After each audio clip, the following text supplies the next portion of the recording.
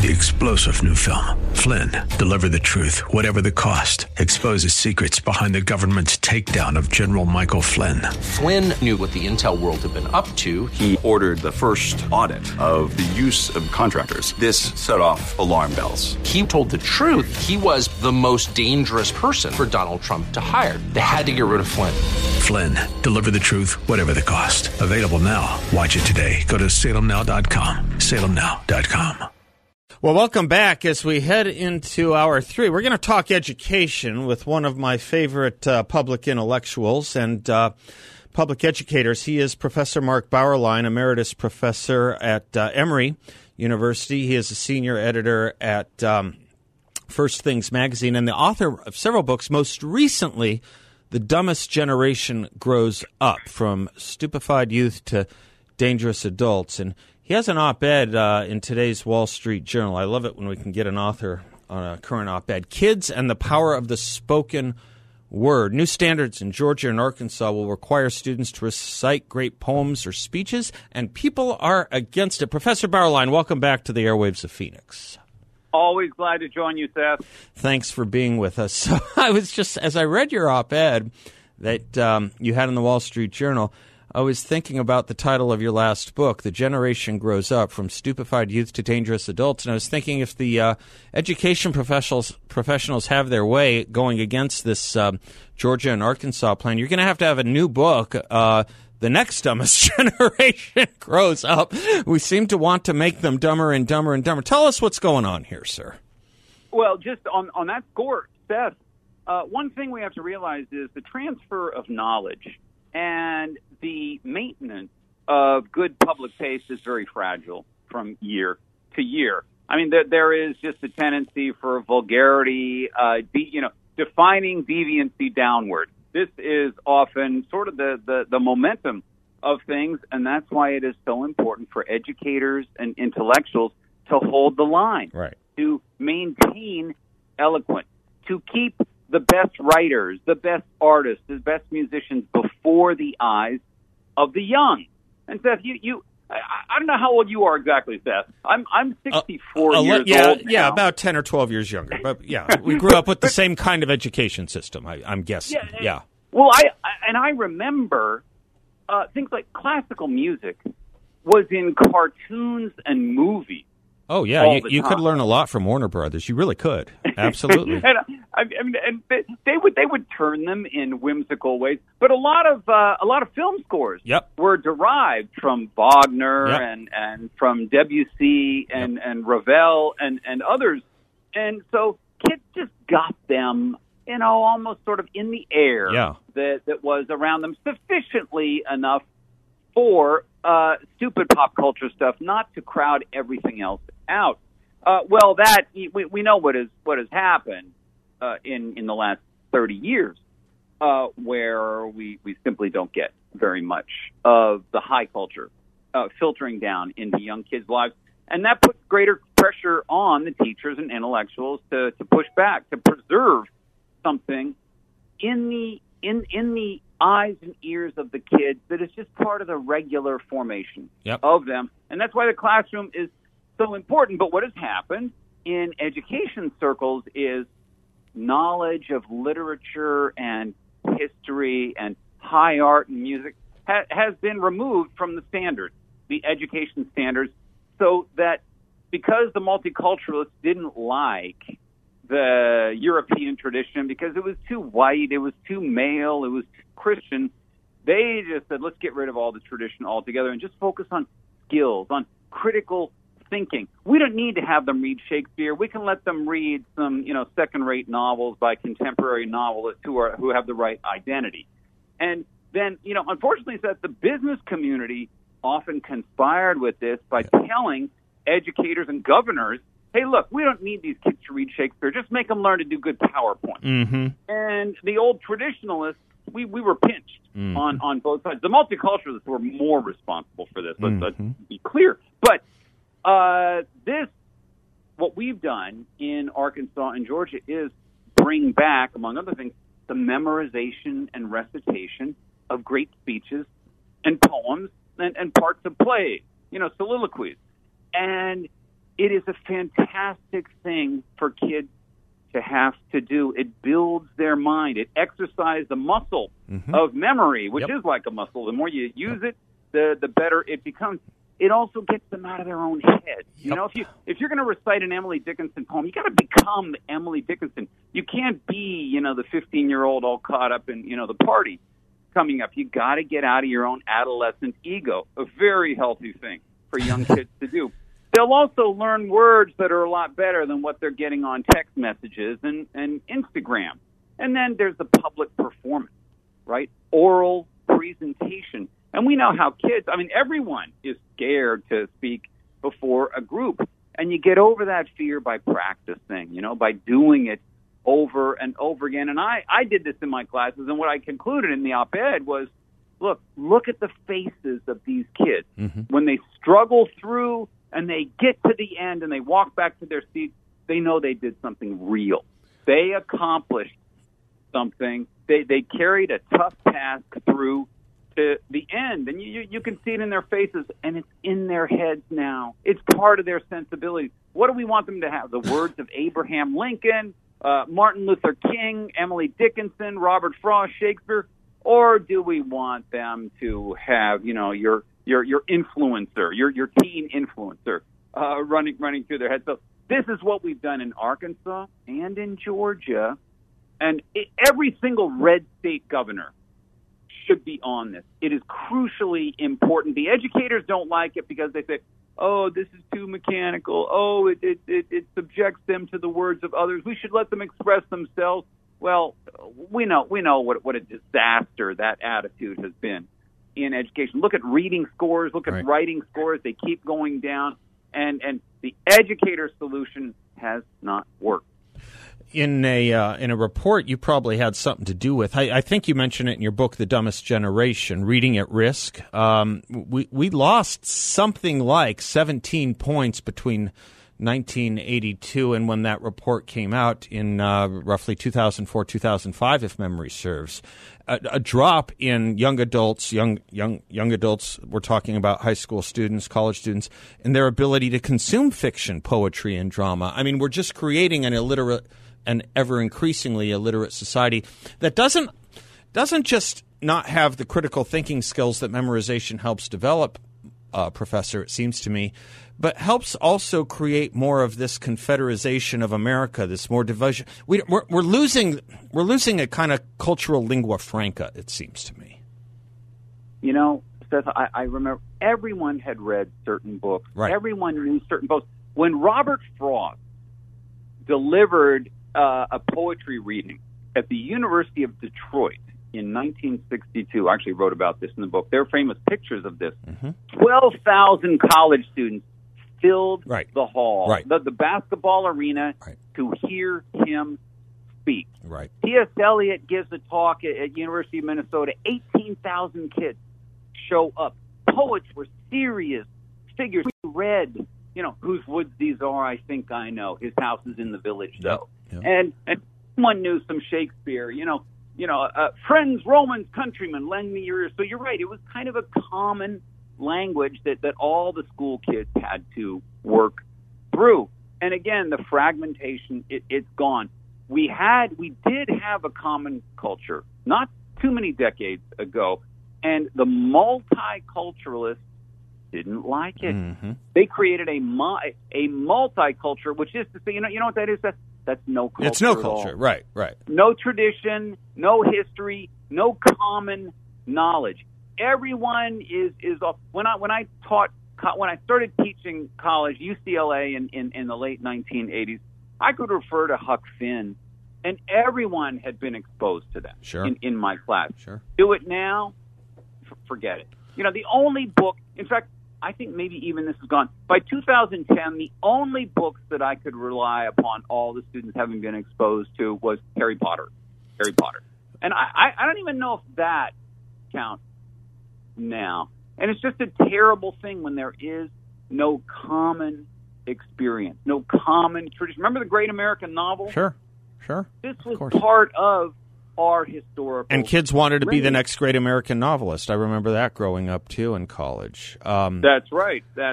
But Hawthorne, Melville, Twain, Edith Wharton, Fitzgerald, Hemingway. There's a very good public high school in town, the one I graduated from, not far from our studios, Mark. And I was introduced to two high school seniors, female seniors there, and they were doing some fun thing for the summer, and I talked to him about, an old line attributed to Mark Twain. I don't even know if he said it, but about not letting schoolwork get in the way of your education. And they looked at me, and I said, "You know who Mark Twain is, right?" No, Seth. They had no clue. No, you're not. No AP this, English at this great public. I got to take a break. You can stick around for a few. Sure thing.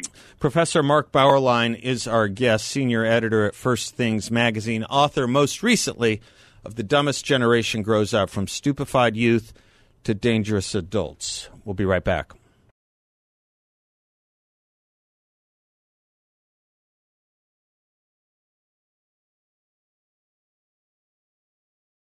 Professor Mark Bauerlein is our guest, has a piece in the Wall Street Journal about the importance of some education reforms going on in Georgia and Arkansas that a lot of the professionals are standing athwart because, heaven forfend, we encourage our children to engage in memorization. He is an senior editor at First Things magazine and author of many, many a book, including, most recently, The Dumbest Generation Grows Up, From Stupefied Youth to Dangerous Adults. Mark, I've been looking at the way children learn a lot more lately, and I've been looking a lot at how they grow their developmental abilities, how they grow their emotional abilities, and a lot of this has been foisted on us from the counterculture, which has become the dominant culture. But it sent me back to E.D. Hirsch, some of E.D. Hirsch's old work on cultural literacy.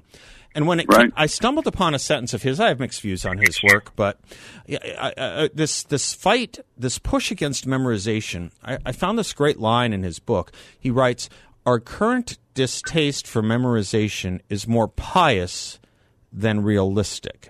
At an early age, when their memories are most relative, children have an almost instinctive urge to learn specific tribal traditions." And they goes through routines of things they are naturally inclined to memorize about sports, about music, cartoons, lines, things like that.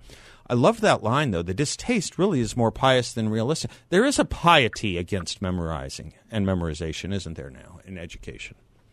They believe that they are protecting the children against oppression. Right. The oppression of the past, the oppression of the fathers, the oppression of the authoritarian teachers, the squelching of their independent creativity. And they're wrong. They're completely flat wrong. But there is a certain piety, a certain righteousness. Yeah, that's it. In what they believe. And again, you want to turn to them and say, you have been in charge of the public school system for decades, the progressive outlook. How are you doing? How are those reading scores? Well, that's the point. See, how you doing is different from the question, how are those reading scores? I don't think reading scores is the important thing to the modern educationalists. I don't think it is.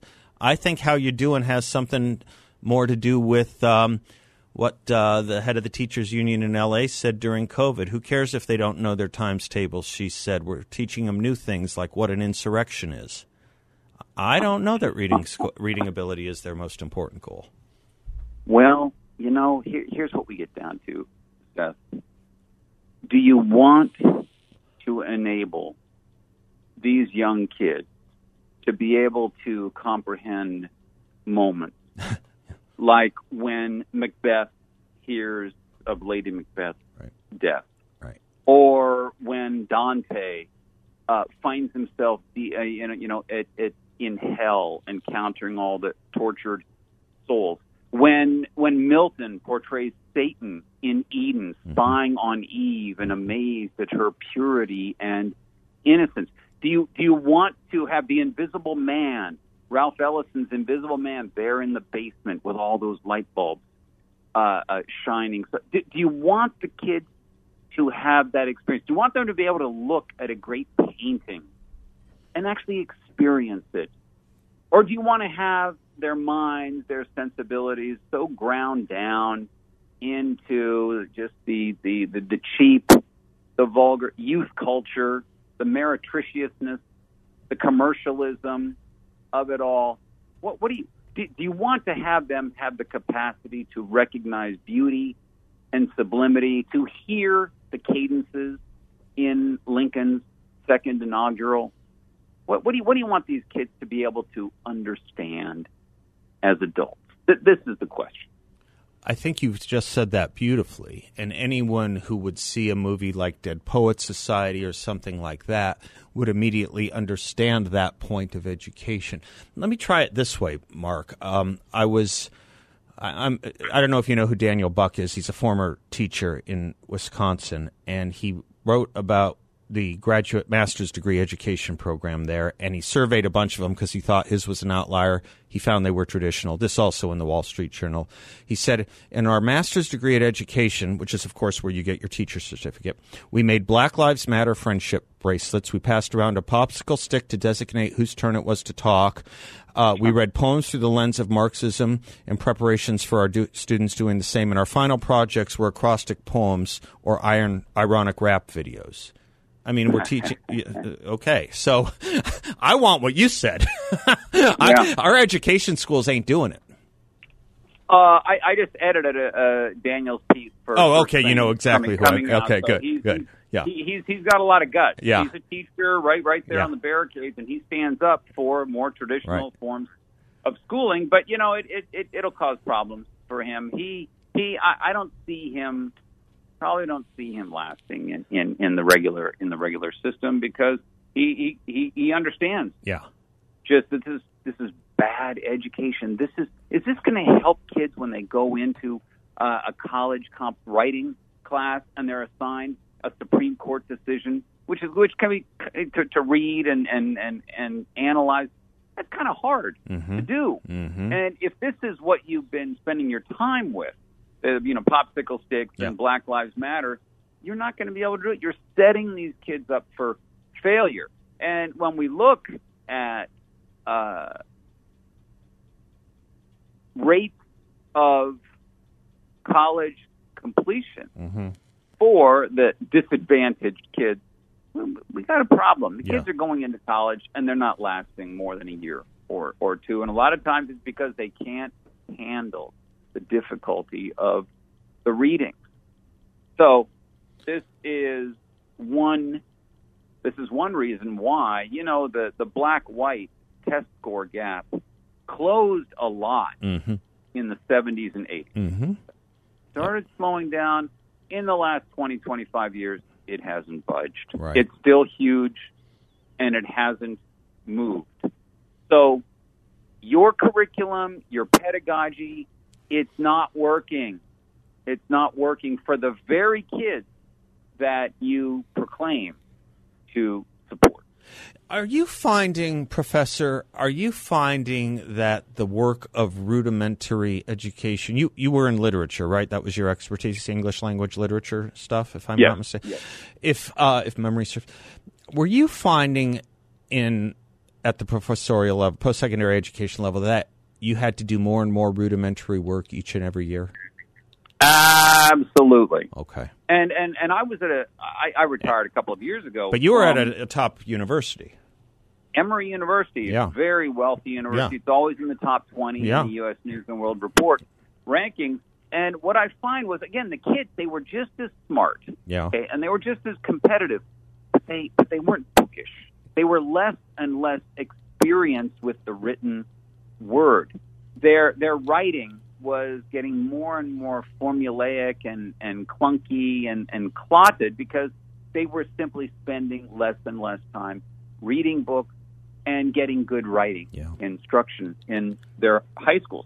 Sometimes you get a kid fluent, could write the paper, and I can't really help you in this class. All these other kids need work. Yeah. But it is definitely the literary skills have gone down. Let me pick up on that when we come right back, because I want to talk about what we're doing to youth in what we're exposing them to that leads to that problem. Professor Mark Bauerlein and I will be right back.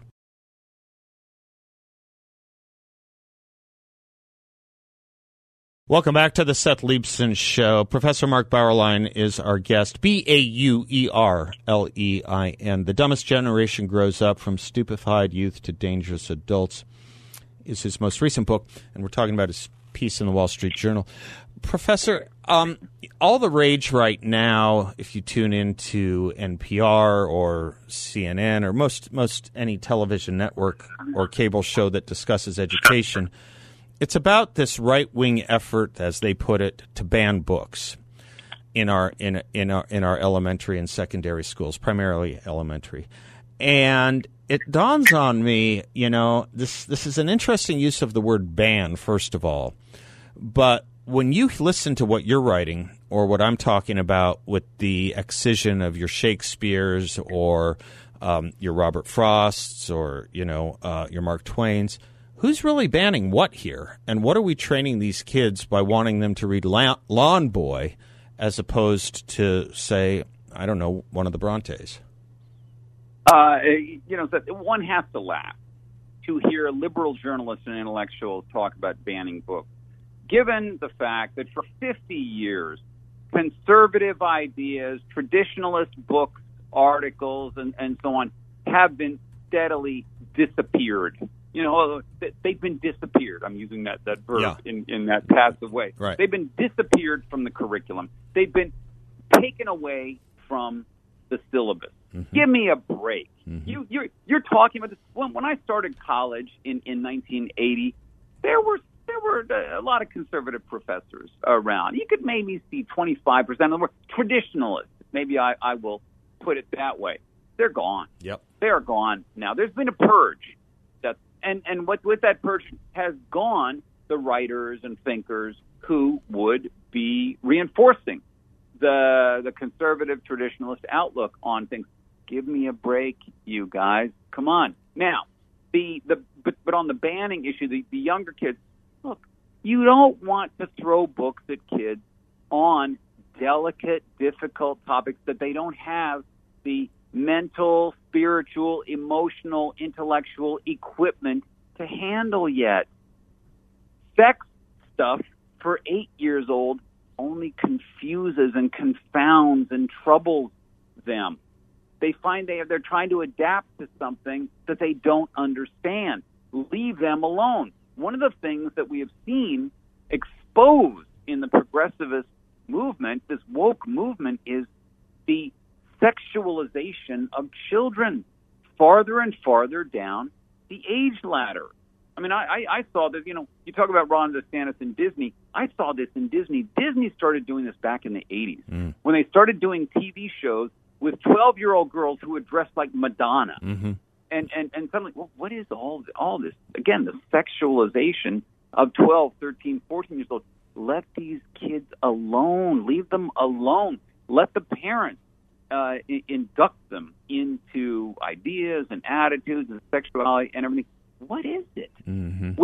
You heard Joe Biden the other day. Trans kids are our kids. They're not yours. They're not yours. Yeah. I mean, do the schools believe these are our kids?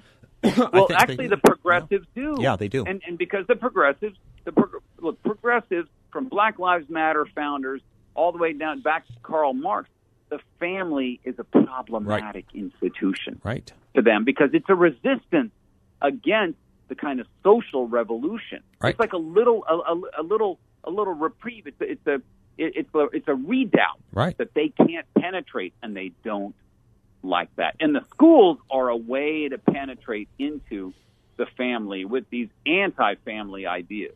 Yeah, if you want to see how that is, it's kind of a parens patria. It's more than in loco parentis. It's kids growing up in Cuba who would call Fidel was their father, or Mao was their Uncle father. Joe. Right? Yeah, or Stalin. Absolutely right.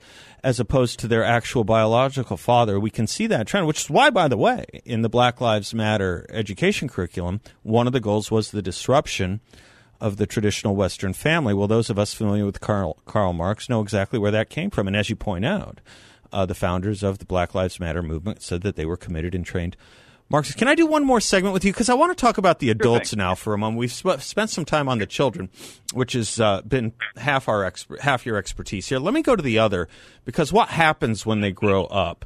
The trigger warning thing. We used to organize society to protect kids' minds. Well, we've blown that up. You're right, Professor. We don't care about age appropriate anymore. We want to introduce more and more adult themes to them. But now we have created, shall we say, children in adults' bodies, I think. We have infantilized adults in a way that I'd like to pick up with you on the other side of this break, which is the result of this kind of pedagogy. Mark Bauerlein and I'll be right back.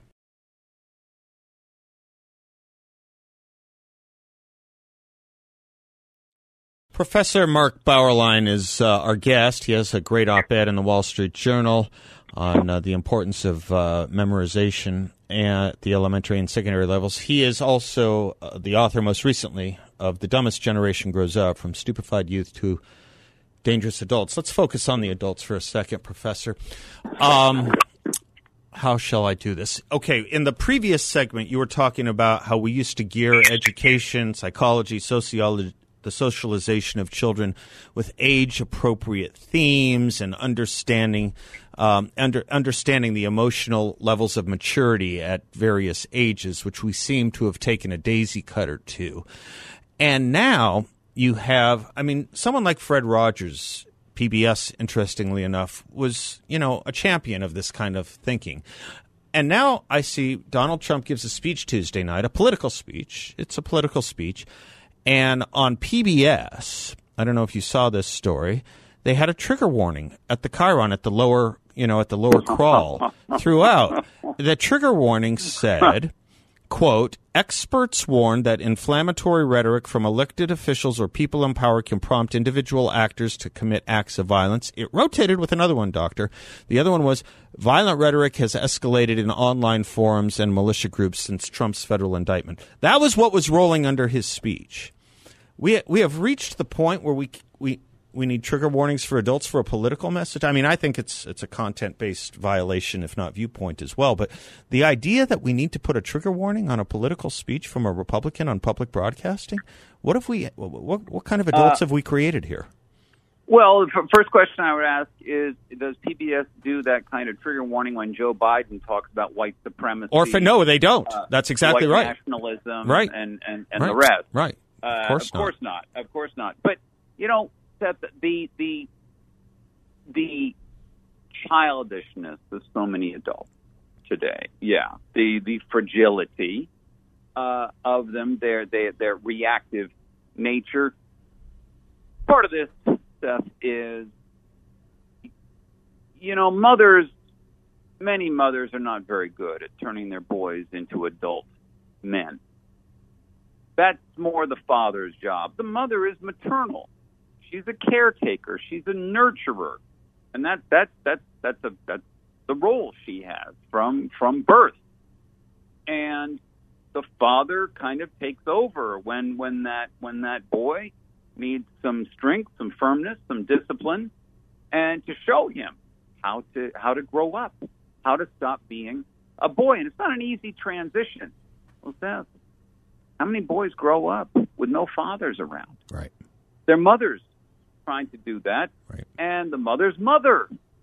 And it doesn't work for 18-year-olds, 17-year-olds, 19-year-olds. They don't get that. There's sort of a certain shell that they develop in dealing with the world, a tougher skin, a thicker skin on things. And so we have a kind of maternalization of our society, not just a feminization, but a maternalization, which does things like lay out trigger warnings for when Donald Trump speaks. Now, the problem is that when you coddle like this, you are actually manufacturing a personality here. Mm-hmm. You are prompting overreactions, a hyper-emotionalism. You are encouraging that. You're telling them you should be triggered. Triggering is a warranted reaction to things. Mm-hmm. And you want to say, no, walk away. It's a free society. We have the First Amendment. That means you can't get offended all the time. You got to live with it. That's the cost of an open society. Well, we know what's happened. Right. Yes, we're in the illiberal woke regime now, in which the First Amendment doesn't obtain anymore. Certain positions that were held by most everybody, not only a few years ago, are now so abominable, so abhorrent, so appalling that person needs to be expelled from the arena. Mm-hmm. Not the idea contended with, but that human being needs to be removed. This is the nature of so much of our discourse now, and a lot of, and this is 99% left wing produced. They've created this emotional atmosphere, and believe me, where I'm a trustee at New College, you see it at every board meeting. Oh yeah, okay? The reaction of people to the presentation of a position, it's all visceral for them. And you want to say to them, you have gotten a poor formation here. Mm-hmm. Someone has not done. You've been cheated. Yeah. Of a happy adulthood. Yeah. In not being able to let things slide off of you. Show some composure here. Anyway. No, that's right. They've been cheated by two things: maturity, psychological maturity, on the second half of our interview, and experience and exposure to the greatest traditions of intellect from the first part of our interview. And I do think this trigger warning business, when it comes to slathering it around Donald Trump as PBS did, it's actually creating a certain. It's creating a traumatic ideation. I mean, if you aren't triggered by that, you look at that and you say, well, maybe I should be. It's almost trigger warning ideation. I need to be triggered by it, right? There's an encouragement to this once important notion that was to, help people with PTSD, and we're now giving them PTSD, I think. We're telling them to go with it. Right. And here's the thing, Seth. A lot of people who are triggered by what Donald Trump says actually have other problems. Yeah, well, of course. Donald Trump then becomes an occasion for them to exercise their anxiety, their hysteria, their trauma over other things that have happened to them. These may be damaged human beings, and I feel sorry for the damages that have been done to you, maybe when you were at a tender age. But now these other situations become pretexts for them to rehearse their pain. And I said, this is not the place. This is not the way. And you know what? It's not going to make you feel better. Right. You'll feel better at this moment, but an hour from now, you're not going to feel better. It's that professor, I'm trying to think, University of Pennsylvania, The Triumph of the Therapeutic, many years ago, something like Philip Reeve. That's it, Philip Reeve, yes. Isn't that where we're coming to? Yes, we have. Well, yes, we can't hear a political message without calling in the psychiatrists, I suppose. Well, it's college. College is ever more being turned into a therapeutic atmosphere. Of course. When you've got a room full of puppies created in the library during finals week so that students can go in and play with the puppies to help deal with the stress with their final exams. Now, the thing is that when I was in college, any guy who would go to that room for that would be laughed at. Absolutely. I mean, you would be fully embarrassed to go in there and I'm so delicate. Yeah. I'm so weak that this is what I need to. But now, no. It's all good. Practically Again, a rite of passage. This is a maternalization of the climate. And again, what does maternalization do? It creates 30-year-old boys. I want to, if not 30-year-old boys, 30-year-old women who used to be boys. Maybe we talk about that sometime too. Professor Mark Bauerlein, I love talking to you. Thank you, sir. Thank you, Seth. God bless.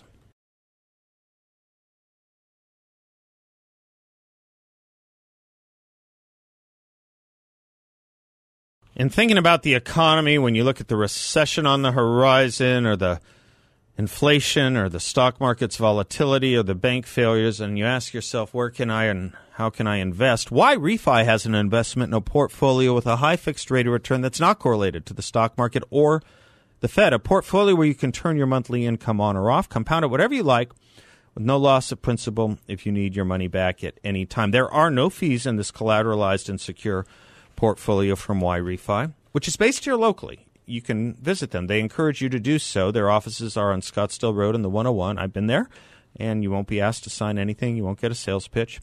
And when you meet with the team at Y-Refi, you'll see why I like and trust them so much, and you will too. Y-Refi is a due diligence-approved firm, and you can earn up to a 10.25% rate of return. That's right, a 10.25% fixed rate of return. Check them out at investYRefi.com. The word invest, the letter Y, then REFY.com. Or call them at 888-YREFI34, 888-YREFI34. We can go through all these, avant-garde innovations in education. But the truth of the matter is education and its excellence and how to achieve and obtain that excellence can't be improved on from what we knew even 40 years ago. Most children at some time memorize multiplication tables, the correct spelling of words, historical dates, passages of literature, such as the poetry of Robert Frost or the sonnets of Shakespeare.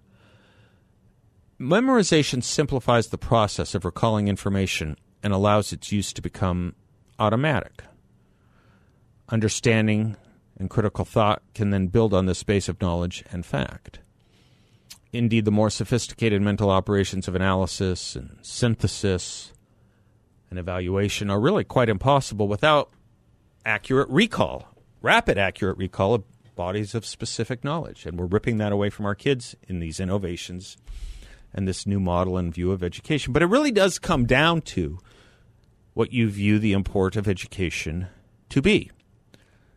If you think it's about learning how to read and speak and being literate, and if that's what you want in a society, well, Mark Bauerlein and I were just explaining the way you get that.